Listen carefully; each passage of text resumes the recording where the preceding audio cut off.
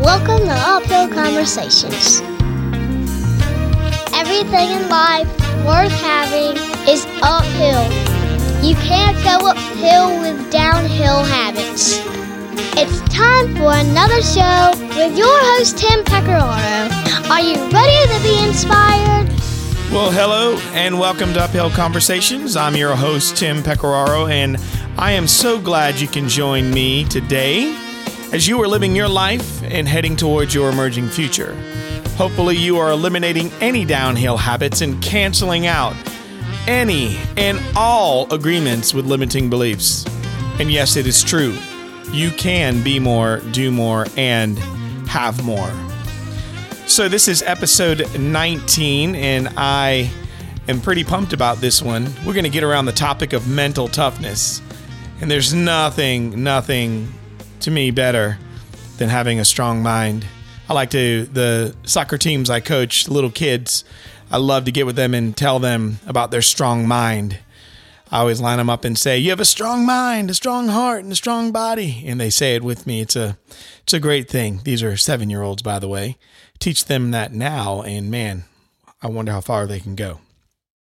So thank you for all of your support. And if you have not subscribed or joined my podcast community, I would love that you do so. Go to Stitcher.com and look up Uphill Conversations, or you can go to iTunes and you can do it there as well under podcast, Uphill Conversations. Don't forget to rate and review the show. That would be great. Or you can just go to the website, uphillconversations.co, not .com, and you can connect with me there. So also I'm going to be doing some coaching days coming up where I'll be answering some questions, coaching questions, not just how-tos of doing things. It's helping you to unlock and get more information. I'm not going to solve a problem for you. I'm just going to speak to it. So it doesn't matter what it's about, life, career, transition, whatever it is, send me the question and I will do my very best to give you some guidance there. Send those questions to connect@uphillconversations.co. So imagine refining your grit by way of the FBI. Just imagine if you could do that. Well, today my guest, who was a former FBI counterintelligence agent, moved from fashion into the FBI. And we're going to talk all about this thing called mental toughness. And I really do believe this is good for anyone and everyone. So I'm going to let her do all the talking on this. And what was great was knowing that she didn't have any questions for me after we were done with the interview, saying, hey, I picked up on a few things there. Anyways, I did make that joke to her and she said, I was safe. I was good. But without any further delay, let me turn you over to my guest today. Wonderful, wonderful person, Lorraine Kwai.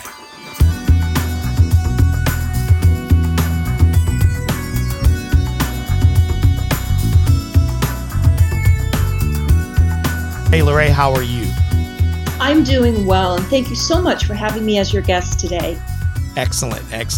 And so, in the intro, I do talk a little bit about your background, and a lot of people will be curious as to know, and I know there's other places where you've shared your story regarding, how you were. I think you were in maybe a department store sales. Is that correct? And then yes, it's true. So to pick up from there, kind of let them know how you went from, this department store sales thing right into the world of being in the FBI. Well, certainly, Tim. I, like many people, when they get out of college, they ask themselves, where is my passion? What do I love to do? And as a female, I thought, I love to shop. And there was an executive management training program that a department store was interviewing for at my university. And I thought, this is perfect for me. I can become a fashion buyer. And won't that be fun? So I quickly found out. I spent 3 years there. And I quickly just drained the life out of me. At the end of the day, I would come home and say to myself, so what I'm going to be doing with my life is essentially this: convincing women to buy polka dot instead of striped. And I mean, I didn't like the work. I didn't like what my legacy would be. And so I went back to get my master's degree at Arizona State. And while I was on campus, the FBI came up. They were interviewing, and so I thought, well, why not? Basically, why not? It would certainly be different than what I'm doing now. And when I got in there to get in this interview, they, wanted to know all about my background, and I was born and raised on a cattle ranch in Wyoming, and Wyoming can be a very tough place to grow up. Fast food is hitting a deer at 60 miles an hour. I mean, it's just a very different mindset. And they really liked the scrappiness and the grit. As I told my story of growing up on this cattle ranch, a very remote cattle ranch in the middle of Wyoming, and growing up poor, basically in poverty, and having to work my way through school. And they listened to all of that and they said, we like your story. We want to invite you back for more interviews and more tests. And I thought to myself, what do I have to lose? Because I did know one thing, that upholding the federal laws of this country is important. And I knew my job would be important, that I would be doing something to benefit mankind. And so, boy, I just followed my nose at that point, and the doors opened. And I can just say I believe in divine providence. I believe I was meant to move in that direction, and that was the path for me. So, in a nutshell, just a few months later, I was at the FBI Academy. Wow.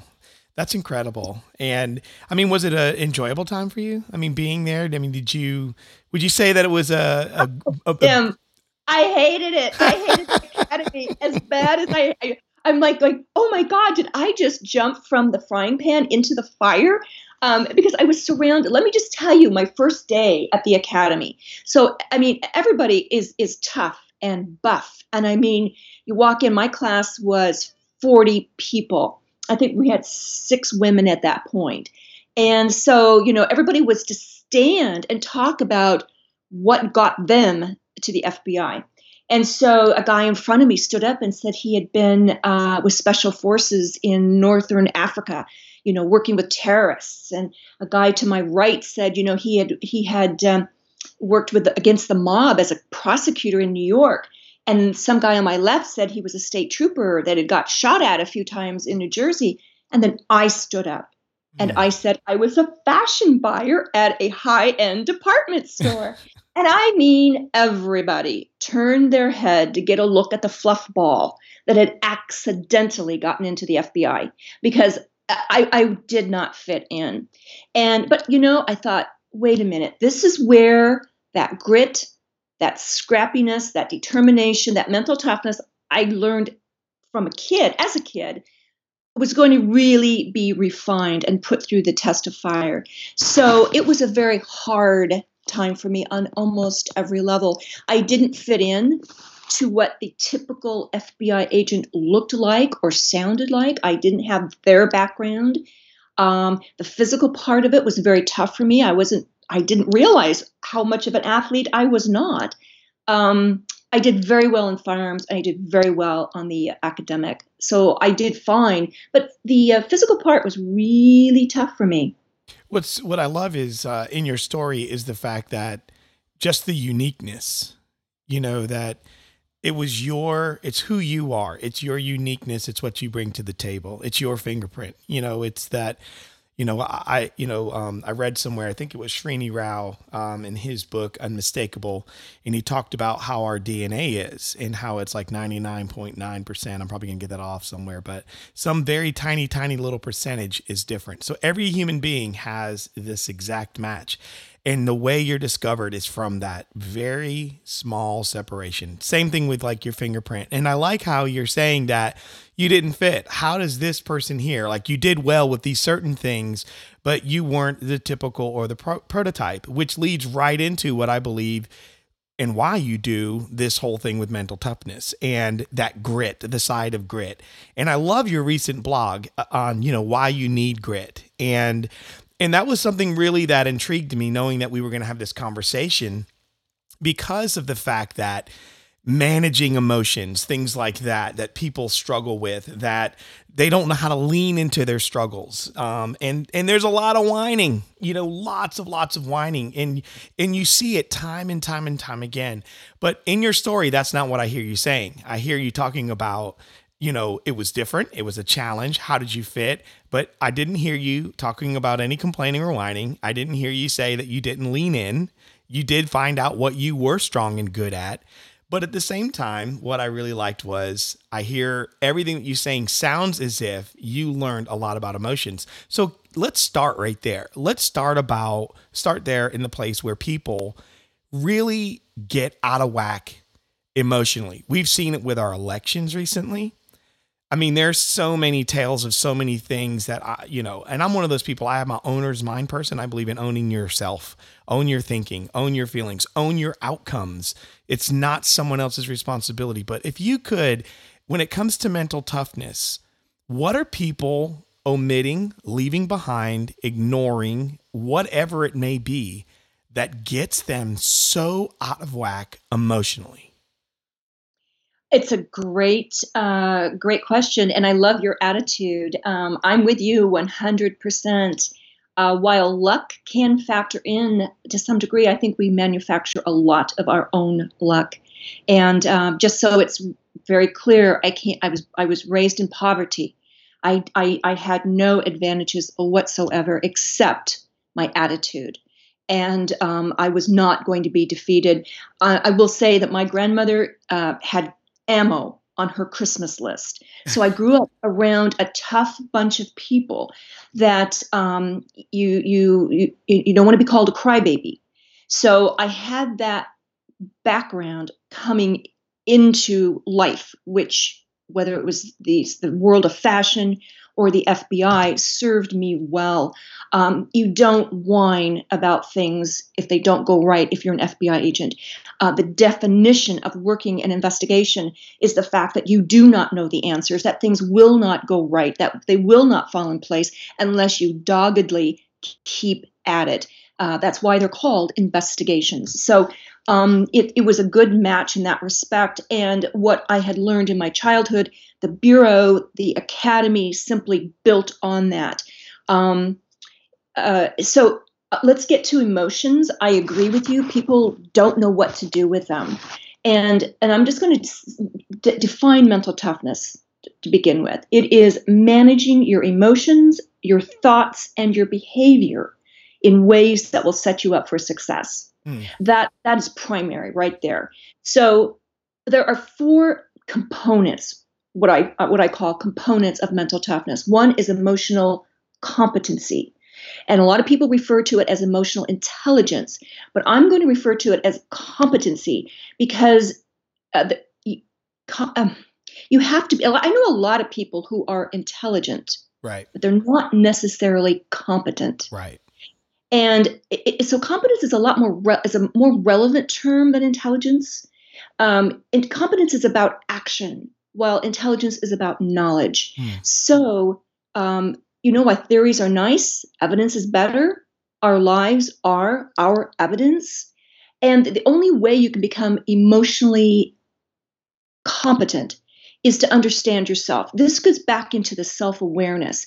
And I tell you, when I start talking about mental toughness, people always think it means bulldozing your way through obstacles. Right. And that won't work in football. Yeah. But it is not going to work in business and life. Right. So the first place to start is understanding yourself, understanding where your strengths are, where you shine, and build on those strengths. Look at your weaknesses. Don't pretend they don't exist, because they do. Right. So find them, acknowledge them. And when you find them and uncover them and look at them, you're ahead of the game. You know what they are. And don't necessarily waste time working on weaknesses. Learn how to manage them.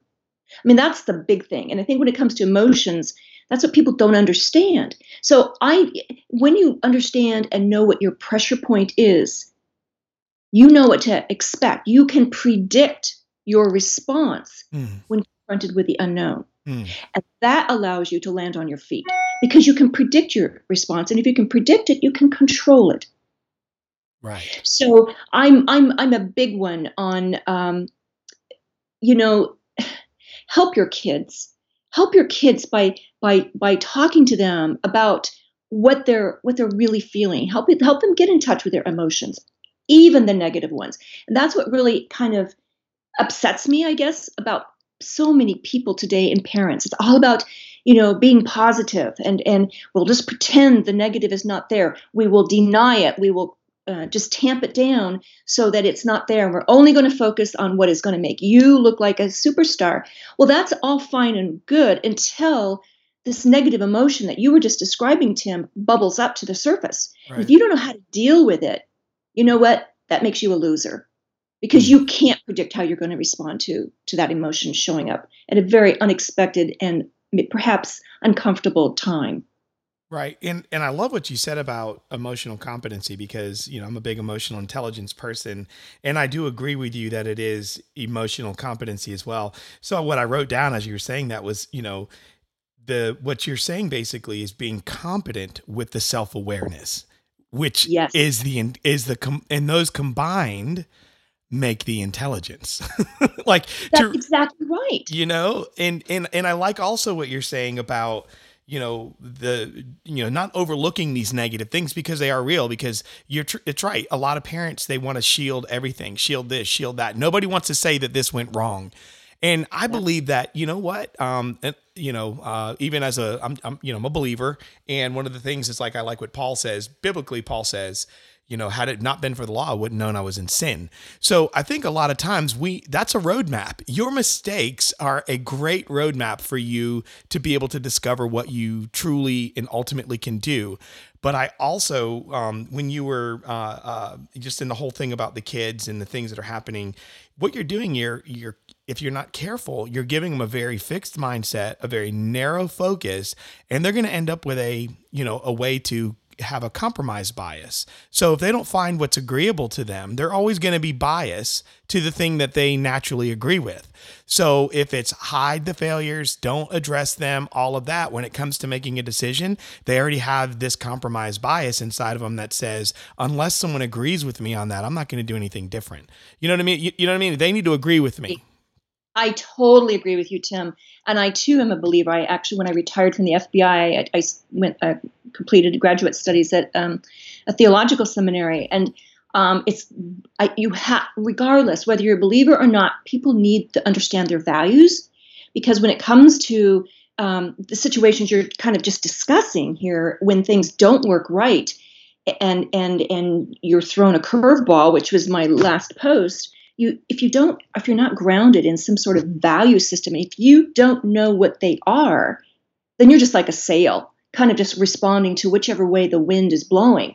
And again, the ability to simply sit across from another person who has a different belief set than you do, who may disagree, to be able to find common ground is essential. May not be essential in school or with your parents backing you up and hiring you lawyers so you can get out of whatever jam you're in. But when you're on your own at some point in life, you really are let me just put it this way, you'll be far more successful and far more effective if you can at least have the empathy, at least if you can get out of your own self long enough and stop trying to be your own God here, and look at something else beside yourself and see the other person's point of view. You'll be far more effective and happy, joyful. I'm going to use the word joyful instead of happy. I think happy is a trite word. Joyful is far deeper and really reflects where I think most people truly want to find themselves. Right. I have a lot of friends that happiness is the thing. There's books written on it. And I do believe it has a place, but I'm like you, it's joy. Happiness is temporary. Joy is something that remains. I give you Yes. $10,000, you'll be happy. But the joy is that you'll remember it was me and the relationship and where it came from, that this person really loved me, cared about me. See, that's the thing that remains, because the money Yes. will go. That's happy. I agree. I'm with you on that, Tim. Well said. Very well said. Thank you. In this, especially in this emotional thing and seeing people, how they get shackled. My big thing is your current condition doesn't match your emerging future. And, the only thing worth having is uphill, and you can't go uphill with downhill habits. And I am trying to get people to understand that they can be more, do more, and have more. And the reason for being is up to them. The reason for doing is up to them. The reason for having is up to them. They all have their set and their system of what that's supposed to look like. That's not my job to define. I just want to create those loose ends for them to tie up for themselves. So with that being said, and seeing that emotional thing, how do they break those shackles away from themselves too, even as you have in your post, to be able to lean in to the struggle? Do they, you know what I mean? Because I think you need to lean into the struggle. There's a time you still may have some shackles to you from some old thinking, but you've got to break them in order to really be able to lend some muscle into the effort. Oh my God, I'm with you 100%. So my suggestion would be this, and some of this, what I'm going to talk about is actually based in neuroscience. But for right now, one of the main weaknesses we have when it comes to emotional competence is our vocabulary. So when we discuss our feelings, we say we're fine or good. Basically, those are very weak words. So being able to effectively identify and describe your emotion allows you to take the next steps in order to process and determine correct action. So we need to be able to understand if we're angry, if we're frightened, if we're frustrated, jealous, concerned, worried, scared, whatever. And once we know what we're feeling, then we can begin to understand why. And I found so many people just will not acknowledge. I am, for example, I'm jealous or I'm envious. Let's just use those words because I don't want to appear that way, right? But if it is what you're really feeling, acknowledge it. And this is the thing, neuroscience. This is where neuroscience comes in. And David Rock is the individual, the neuroscientist who has done this research. But he has suggested the best thing to do when you feel a negative emotion pop up is simply name it in one or two words. If it is jealousy, just call it for what it is. I am jealous. Why did this not happen to me? That is jealousy. But do not enter into a dialogue about it. Because once you do, you give that negative emotion, you give it tracks, you give it legs. And you start this internal dialogue with yourself. And all it does is exacerbate the problem. So acknowledge what it is, identify it in one or two words, and then move on. And this is something else that's very, very important, is that nip negative thoughts in the bud when they are at their weakest. That is so essential. So don't suppress it. Don't deny it. Admit what it is and nip it in the bud.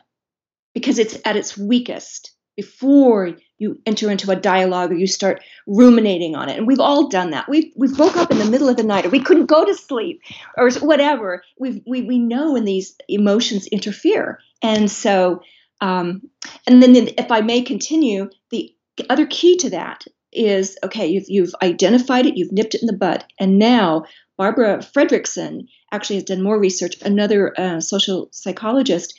Her recommendation, and actually she initially said 3, but now she's expanded to 5. When you have a situation that is just crappy, which happens a lot, right, it's important to take stock, what we just talked about, what is going on, and then look for 5 positive things to counter each one negative thing. And again, she initially said 3, but recent research has said, you know what, those negative thoughts, they're like Velcro. They stick. Positive thoughts are like Teflon. They just slide away. So it's a ratio of 5 to 1. So and I can, give you some examples of how I had to do that when I was up against a very negative situation and I thought, I'm not going to make it, and how I just had to change my thinking. So these are some tools that your listeners can use. Yeah. And what I would love for you to do that. And before you do that, I want to say something which is interesting because I would love your take on this, especially with your background in the FBI. One of the things I've been known to say to a lot of the people that I coach, and, first of all, people don't understand coaching and mentoring are different. They're not the same. They're not synonymous. So true. And I'm not their counselor either. I want you to unlock it. I'm going to ask you questions. You're going to mastermind what's going on. Every now and again, I may take the coach hat off and say, well, let me tell you, I had a similar situation and these are the things that I did. However, this was my thinking behind it. Now, how can you think with that? So in a coaching situation, one of the things that I've been saying a lot here recently, but in one recently, I had to really dig in with a person and say, listen, everything you say is so emotionally grounded and you have this struggle and this challenge in front of you. Your emotions have no reasoning capabilities. All reasoning is going to take place in your mind. And what I hear you talking about, if you're going to be in this struggle and you go into it, that's what I hear you saying is recognize, validate that it's there, nip it in the bud quick before you start having dialogue. You will never win. Listen, if your emotions are talking more than your mind is reasoning, you will lose every single time. So true, Tim. And again, mental toughness is managing your emotions, which leads to thoughts, which lead to behavior. So they're all connected. They're all interwoven, and I love your approach. Well, thank you. And so tell me, you said you had a situation of a 5, this 5-to-1 of I mean, I love it. My listeners, one of the things that they like is that I interview a lot of successful people that have done this and that, and they have a plane or they, make planes. Or, I mean, who knows? Who cares? Yeah. I say this. I want to know how significant they are in their life, in their own life. Where's their significance? Because where there's significance comes success. And the only way to understand significance is to go through some things. And I try to get people to say, because if you tell your story and how real it is, somebody listening says, that person has a joy-filled life. They're doing what they want to do. They're creating a life. They realize that they're the architect of their life. They have their belief system and they're sharing this story. I have that problem. And you see, now they go, it's not about they can get the steps later. They can get, here's now your 5 steps to now implement, but let's get past this thing first. So if you would share your 5-to-1 and a story, that would be awesome for my listeners. Sure, I would be delighted to. I'm always honored to share my stories.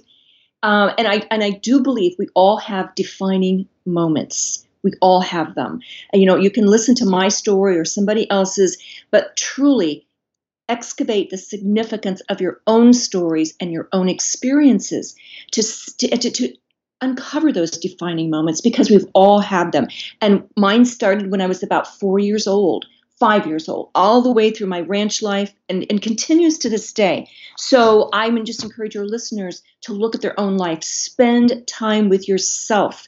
Nobody knows you better than you do. Nobody loves you more than you love yourself. At least that should be the case. So when I first got to the FBI Academy, I'm thrown in, and I was, sort of a what can I say, a duck out of water. But literally, one of the physical fitness requirements was for us to get on a 25-foot diving board and dive into the pool carrying an M16 on our shoulder and then swim to the other side of the pool with the weapon. And I had 2 problems. First of all, I'm incredibly afraid of heights. And the second thing is I can't swim. I just never learned to swim. You're on a ranch in Wyoming. There aren't any cement pools, right? Cement ponds. So but I had to do it. This was something I had to do in order to graduate from the FBI Academy. So I'm standing there, and I watched as, even experienced swimmers would dive down and come up gasping, for breath and trying to hold that weapon and swim to the other side. And so I got up there, and it was my turn to go. And I literally thought I was going to die. I just did not know how I could do it. I would just drop to the bottom of the pool, and that would be it. And so I had to start thinking about those 5 positive things to let me go, to make me go forward, to allow my mind to take me there. And so I thought, okay, first of all, I can put on a vest, a life vest. So I'll pop back up. I'm sure I'll pop back up. So number 2, I thought, okay, the FBI does not want the lawsuit my parents would launch if I died, right? Third, I didn't ever hear of any, new agent drowning in this test. So that was another positive. I knew that my coaches were right there beside me and they would come and rescue me. Plus, my classmates were there, right? I mean, surely I would be saved. And then, fifth, I really felt that God had put me in this place. I really felt this was my destiny. This is where I was to go. And so, while I thought if I took a step, I would die, I also knew if I didn't take that step, my dream of becoming an agent would be the thing to die. And so I did. I just held my nose and I dropped to the bottom and I came up gagging for breath. I actually crawled on the bottom of the pool to get to the other side, but I never let go of that weapon because that was part of the requirement, right?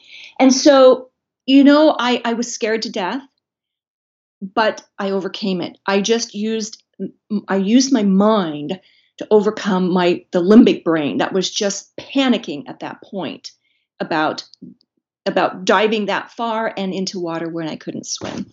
Wow.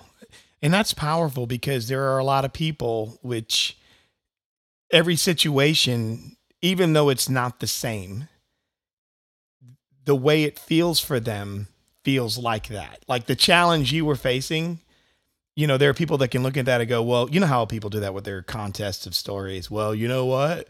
I had to, blah, blah, blah. It doesn't matter. Don't diminish the fact that what that person feels like, it is like your story. The fact that what you're trying to do is get people to understand there is a way to visualize these 5 points to cancel out what's going on. And I guess in yours, that 5-to-1 ratio, it almost have to be a 5-to-2 because you hate heights and you, yeah. I mean, or a 10 to, you need 10-to-2 on that one, but whatever you'd have to do, you'd have to deal with that. But that is a way that you dealt with the struggle. And what I love is that you put the prize out in front of you and you said, in that fifth thing, the last thing you said was you felt like this is where God had placed you. This is where you were supposed to be. And I cannot emphasize enough to people. They'll say that this thing is important to them. I really need to do this or whatever. I've heard people say, I feel like God, I don't understand. First of all, it's not God's fault. He's not going to do for you what he'll do through you. You have to be willing to actually take this chance. And what I love is that you said it was a burden that you felt like you had to do this. You felt like it was something that was your vision and a part of where you were supposed to be and go. And what you didn't do was resist the demand that had to be placed on you that was necessary in order to actually do it. Well, well said. And, I think all of us, or most of us, truly have what it takes. We can pull ourselves up by the bootstraps if we'll give ourselves enough credit, if we will simply do the work on ourselves. Again, it goes back to emotional competence, because it's not only taking the time to understand what others are thinking and feeling, but truly getting in touch with yourself first, and that passion you're talking about, that thing, that call. If I may relate another story, when I retired from the FBI after 24 years, it wasn't a forced retirement. I retired early. I spent 24 wonderful years, and I loved every moment of it. But I also knew there was something else I was supposed to do. Again, that thing you were talking about, where is God in the midst of all that? And I just always felt, okay, I want to write. And so I said, okay, God, we're partners on this. I am going to write. And people would say, oh, wow, what a great spy novel you could write, because I work counterintelligence. And I'm thinking, okay, yeah, I guess that's what I'm going to write. And so I sat down and wrote just an awful novel. And it was so bad. I mean, nobody wanted to look at it. And I sat there, and it was probably one of the biggest crises of faith that I've ever had. And it had not to do with faith in God, but my purpose, my path forward. How could I have misread this so horribly? I mean, I got panned from everybody who looked at my work. And I'm thinking, oh my word, I don't know where to go now. This thing called passion. God, you've led me down the wrong path. I'm blaming you, and I did what I was supposed to do. Now what? And so I had a little pity party, and kind of felt sorry for myself a little bit, and felt abandoned. And thought to myself, okay, you can sit there and you can whine and complain and point fingers, or you can just get the lead out of your butt and do something about it. So I said, okay, it was the writing that I wanted to do, that I felt led to do. And so I said, I'm just going to write about who I am. The second half of life is going to be about unpacking the first half of life. And I started writing about my experiences. And lo and behold, that door opened. And I'm going, you know what, God, it wasn't that I didn't hear your voice. I just needed to do a little experimentation. I talk about investigating. There is never a case that you're ever given where you know how to solve it. I mean, those cases just don't, especially in counterintelligence. You can try one approach, you look at it, it doesn't work. You fine tune it, and you work your way around the problem 360 degrees until you find that soft underbelly. Well, what makes us think that finding our so-called passion or our direction or what's important to us in life is any easier? And so instead, just my thought is, unfortunately, we stop at success too often. Yep. When failure shows up at our door, we give up and we move on to something else and say, well, that wasn't for me. We keep kind of moving around until we find success. And then we stay there, whether or not it's truly what we want to do or what we should be doing. And I always say, you know what? The only difference between a coffin and a rut are the dimensions. Yeah. So you can stay there in that comfortable position and be miserable. Or you can actually take chances. You can go out there and fail. You can go out there and do the experimentation you need, the investigating you need. And who else is better? What better time served than investigating yourself and investigating where your strengths are and where you want to go in life? Boy, that's time well spent. Yeah. And speaking of that, I like how you gave the example of, just the investigative process and that whole 360 in order to find that underbelly, to really find that thing that finally, and it's a process. It's a lot of time to find one small piece of evidence, but it's the starting point. If you're spending your time whining and complaining or blaming other people, that's energy spent the wrong direction, and you're going to miss all the clues. I mean, you're going to miss. Yes. Am I right in saying that? Yes. Yeah, absolutely. No, I totally agree with you, because your focus is on what is wrong. And then you dwell, I mean, not you, but I'm just saying people tend I know you're telling me it's me. I'm just kidding. Well, you know what I mean? People tend to dwell. I'm like you. I say you too, and people go, "You mean me?" I'm like, no, it's just my figure of speech. I'm not that eloquent. And here I am pointing fingers. You. No, but instead of really taking the time to explore it and enjoy it, and for some people it does take years, and there's nothing wrong with that. And also, we continue to grow as people. We are not I'm not the same now at my age as I was at 25, and neither is anybody else in your audience. And so as we change, mature, well, then maybe our approach needs to change and mature and grow with that as well. Wow, a great remedy. I love that. I mean, came to my mind, but hey, if you want a remedy for whining, do more exploration. Oh, I like that. It's just, it's, you want to stop whining and blaming and accusing, start exploring, yes, get out there and do something, take a walk you've never taken, go into a place you've never gone. I love the way you think about that, and talk about that. Like, how do you get, when you're coaching people now, if I'm not mistaken, and please always, if I say anything that's not correct, you have every right to put me in the right path here, but I know you work with male and female clients, but you do have a passion to help women as well with mental toughness.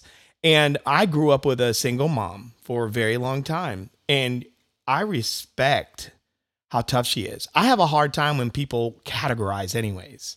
Like, Yeah. wow, she really does a good job as a woman CEO. And I go, and this is not a political correct statement. It's, for me, it's more of a, well, what's the difference? Like, I don't get it, because it's in my paradigm. My paradigm was my mom made good and bad decisions, but my mom always had the grit, and she toughed it out, and she owned it, and she continued. And you know what? I didn't turn out that bad. You know what I'm saying? And so for me, I look at that. Now, when you're coaching, what are some of the things that you see? Because, there is, whether they're fabricated, whether they're real, I want to talk about, what is, they're really the real situations that people go through, and how you help women with that mental toughness. Especially whether, and I see it even if they're divorced and they have the kids, sharing time, splitting time, co-parenting, or even in marriages, I still see they can almost be by themselves, and they have entrepreneurial endeavors. They have, work ideas, like things that they want to do. But I also see that they kind of struggle and they're stuck. Do you work with any of them? And if you do, how do you help them move through the emotions, into the struggle, and past the whining? Sure. It's a great question. And, I have to say one thing. I knew I was in the right organization with the FBI when they hired me, because I was the best person for the job, not because I was a female. And I don't care what position we're talking about. This whole glass ceiling discussion and conversation we're having, it doesn't do any woman any good if an incompetent person is put in a position because they are whatever. And they looked at me, and I was expected to be every bit as competent as any colleague. And there's you're not female, you're not male, you're not black, you're not white, or any combination thereof. You are an agent. And I appreciate that so much. And that's how we were trained, to cover one another's back, to be there. Not to be there for other women, or just because you're a guy or whatever. And I truly just want to have people, women particularly, just everybody embrace who you are. And if you are competent, you will get the job. The problem would come in is if there's discrimination. But I'm talking about an equal opportunity situation. So you know what I'm saying. That to me is, I knew I was in the right organization with the FBI. But as far as women go, I find it's been sort of interesting. A lot of people, women, I will say, they see how men get to the top, and it's perhaps not as graceful. There's a lot of clawing, a lot of hard skills applied. And so women now are kind of doing the same thing.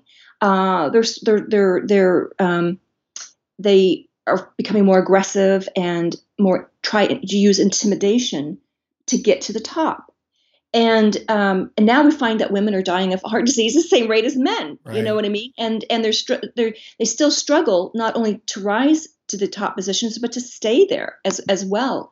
So what my feelings are, really, women are so lucky because we are given permission to be emotionally intelligent, to be and competent. What we were just talking about, men, little boys, not so much.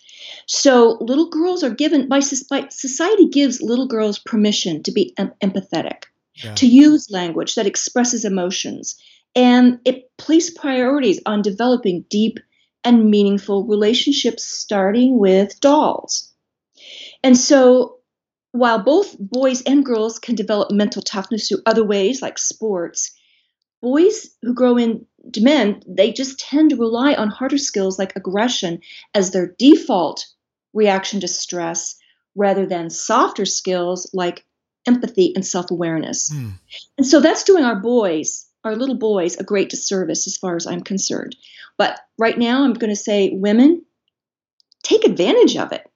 I mean, take advantage of that, because that can be an incredible stepping stone for you when you run into issues in the real world. And so what's interesting is that so many studies have been done that indicate, well, first of all, women, it's assumed that women are simply more empathetic and have a closer touch of their emotions than men. It's sort of assumed that. But the bottom line is there's nothing in research, there's nothing in neuroscience that would support that. That's just the fact. In fact, there was one test that was done, I think it was called the Hay Group, and they actually did a test with men and women executives. And they found out that when women were expected to score higher because they were expected to be more emotionally intelligent, they did score higher. But until they were told that, they scored the same. So a lot of it is these self-limiting beliefs we put around ourselves, or in some case, it can be a belief about what we can do. Again, our mindset, very much what you were talking about, Tim. So it's just that men and women need to find ways to tap into how to be in touch with their emotions. So again, so that they can respond in ways that are appropriate when they're confronted with a surprise, a curveball, a roadblock in life. That's so good. And I want to clarify when I gave the example of, the emotions and then leaning in and stop whining. I was using it in the context because I know you work with women, but I do want to say for my listeners, equally so, men need to manage their emotions, learn to lean into their struggle and stop whining. So I didn't want to, and I just want to say that for the record, that I don't view that one does more than the other. I believe kind of like ignorance has no race barrier. I believe, no, I agree with you, Tim. I just feel like you hit upon a really important point though. And so I do work a lot with women.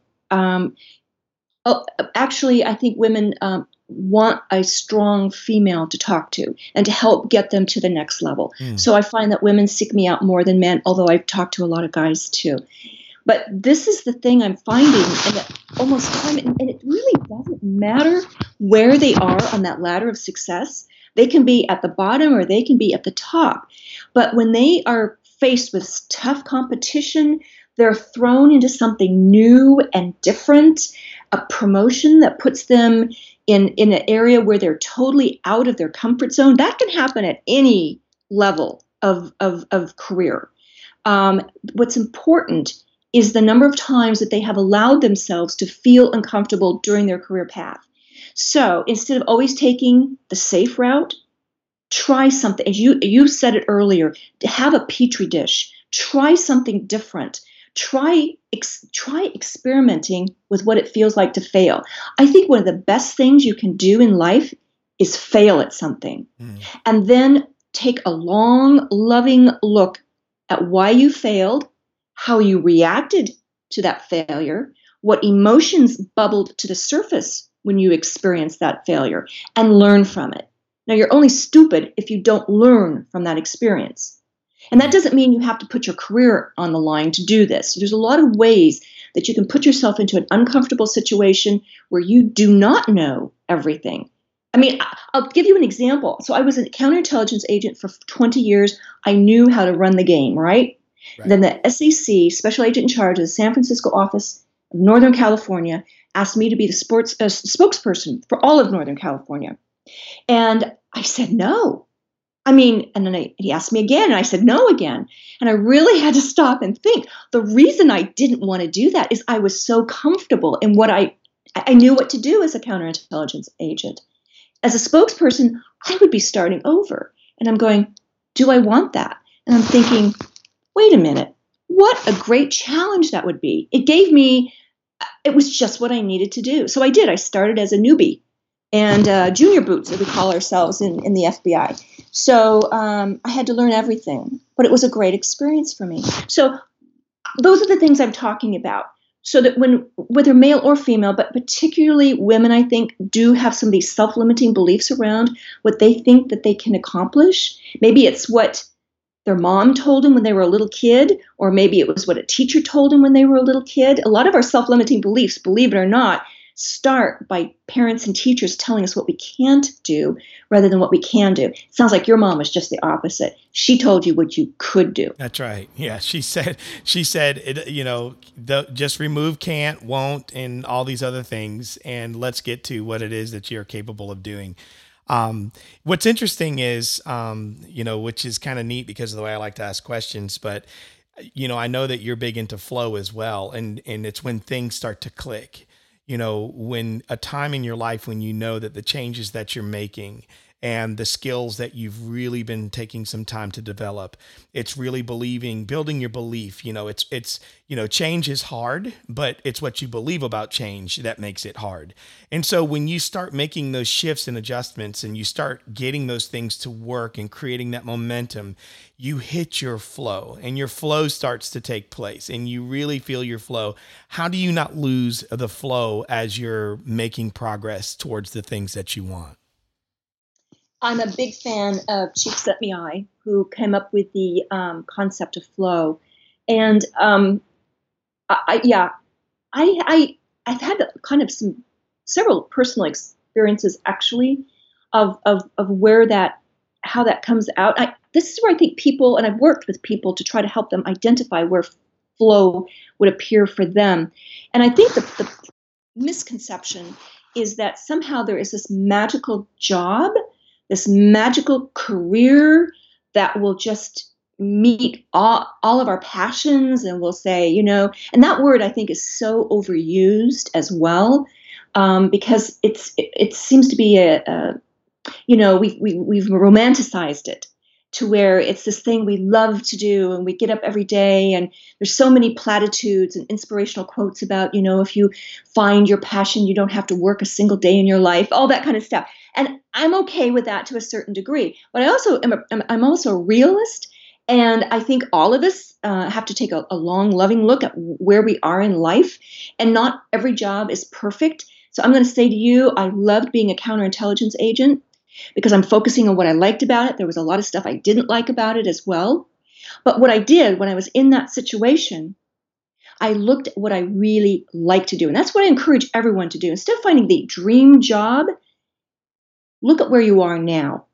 Just look at it. And what are the things about your job that you really like? Now, there may be 10% of your job that you like, and the rest, the 90%, you don't. Focus on that 10% to see how and where and why you could move that into something that was more like 50% or 70%. Because once you find what it is within your job, your current situation that you actually like, then spend your energy developing that. That doesn't mean you can forget the other 90% until you can start working on this 10%.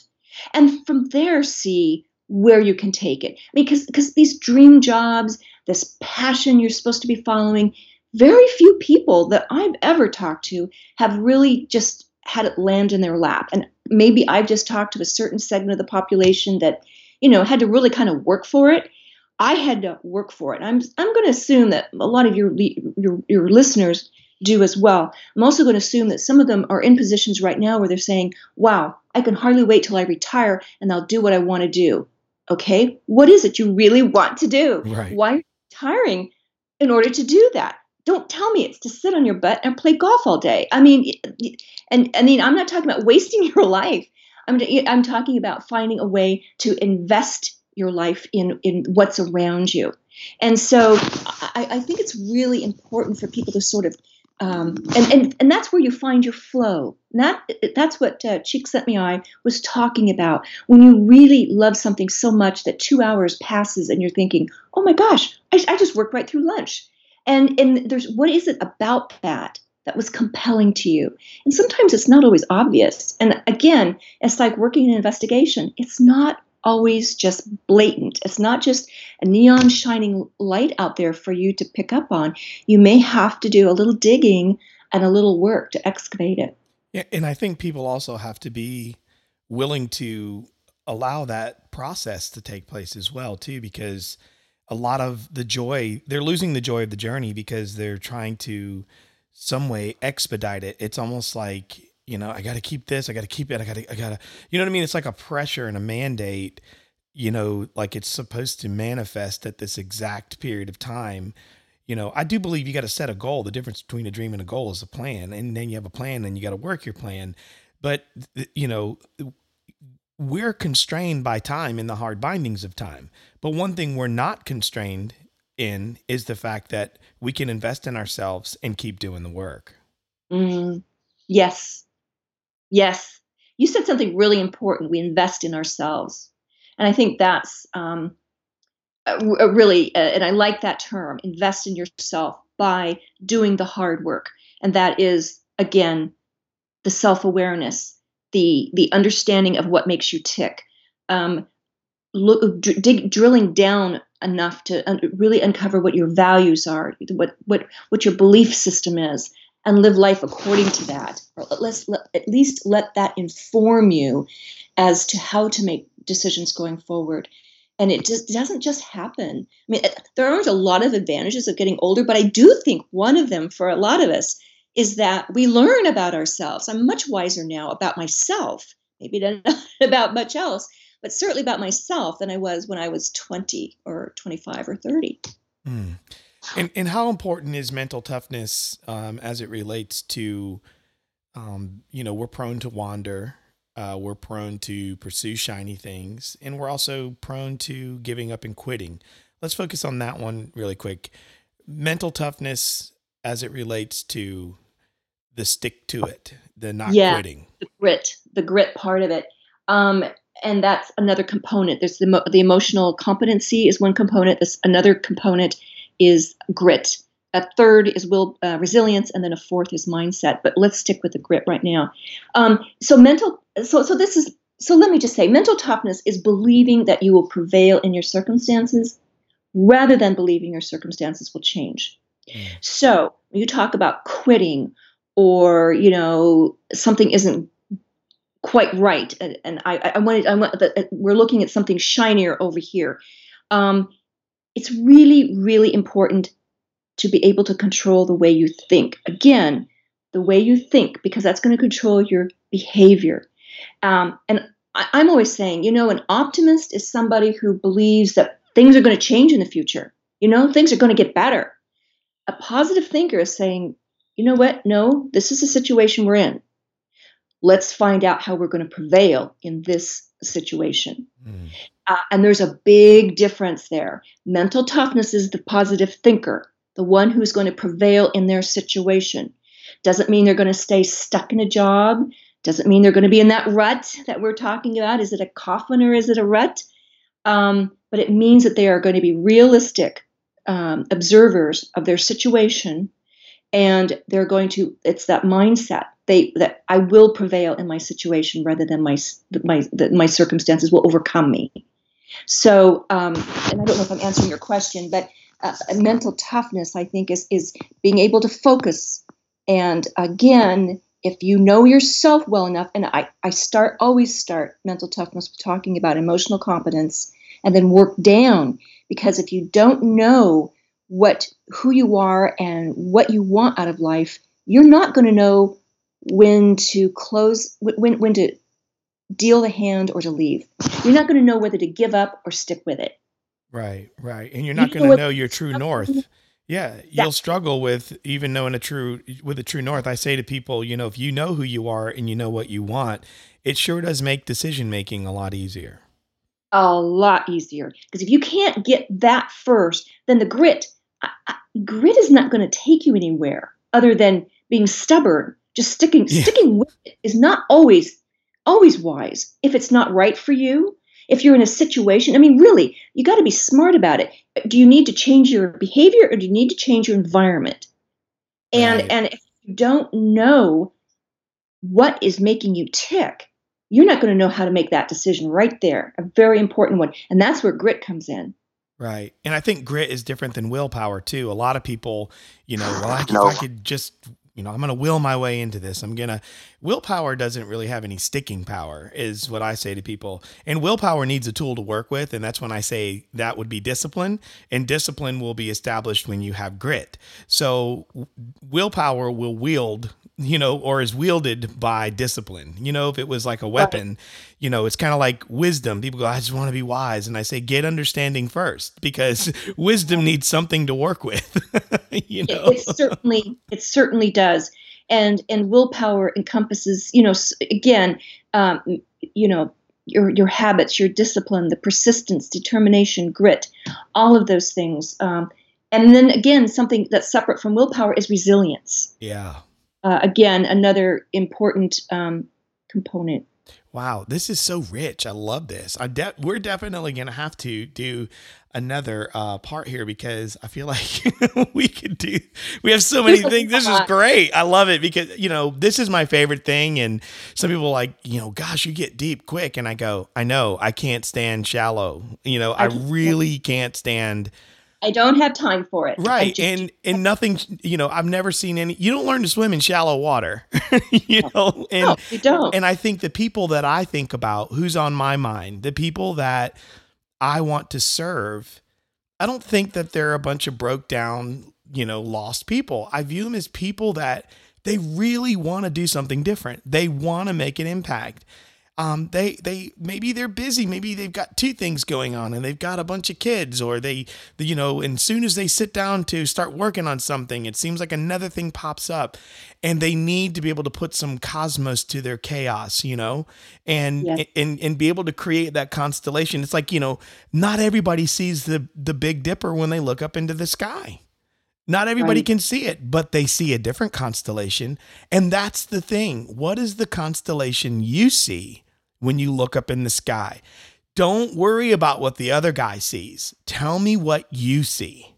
And then let's map that thing out, and that's the beauty of being who we are. These human beings that are so fearfully and wonderfully made, that's so important to me. What's right there on the horizon for you? What are you reaching for as your emerging future with, the people you serve and what you want to bring to the world? Sure. It's a great question. What's really on my mind, on my heart right now, is to help people identify those defining moments, their defining moments, to help everybody understand that we all have them. Everybody's different. And for me, that's heavy on my heart, because I think so many people give themselves short shrift. They don't lean into their own greatness. And if I can do anything to, again, another verb I would use to describe myself is an exhorter. Somebody who, I love to encourage people. So I think that for me, is at the cusp of where I am right now in my career and in life, to walk beside people, to encourage them to walk into their own greatness, to take that step, literally, whether it's off that diving board or that step into the unknown, the step into the fear, whatever it happens to be that's keeping them back from taking their life to the next level. And I think that's so different for everybody. And so a lot of self-reflection goes into that. And when I work with people, I want them to get to know themselves. And I think that's probably the time well spent. Getting to know yourself is it's great time spent. I was telling one of my buddies, I said, I was like, man, I'm so excited. I'm going to interview someone that was, counterintelligence, FBI, blah, blah, blah, blah. And he goes, when you hit stop, she's going to say, no, I have some questions for you. He said, as soon as you stop recording, she's going to go, so where were you? Where were you on this day? Yeah. I would never do that. Oh, that's okay. That's okay. Well, I really do appreciate our conversation, and there's so much here. And I want to go ahead and fleece you with this now that I need to have you back as a repeat guest. You are so kind. I will say that I didn't have a stereotype for a person that was in the FBI. I do have a friend that's in Secret Service. Well, two friends, and they're very different, but I didn't have one. And all I've seen is like Quantico and other things. I know. Yeah. Oh, God, So it's not really one that you can really kind of gauge anything by, but you are very pleasant. And I love that. I love that you're real with it. And, you just, and the biggest thing that I love is how you've been able to take all your skills and everything you've learned, and you've put them in an approachable and palatable way for people who actually can take that expertise and hear it and be able to apply it to their life, and hopefully see their life turn into, see the manifestation and receive the physical equivalent of what it is that they're pursuing. So, I mean, thank you so much for being you. Thank you so much, Tim. And same for you. I appreciate your authenticity as well. All right. Well, you've been listening to another episode of Uphill Conversations. And remember that you can be more, do more, and have more. Everything worth having is found uphill, but you cannot go uphill with downhill habits. But the most important thing is for you to remember that people like myself and Lorraine will see you on the hill. You've been listening to Uphill Conversations. If you would like to hear more, subscribe to the show. Go to uphillconversations.co. Later on, Ski.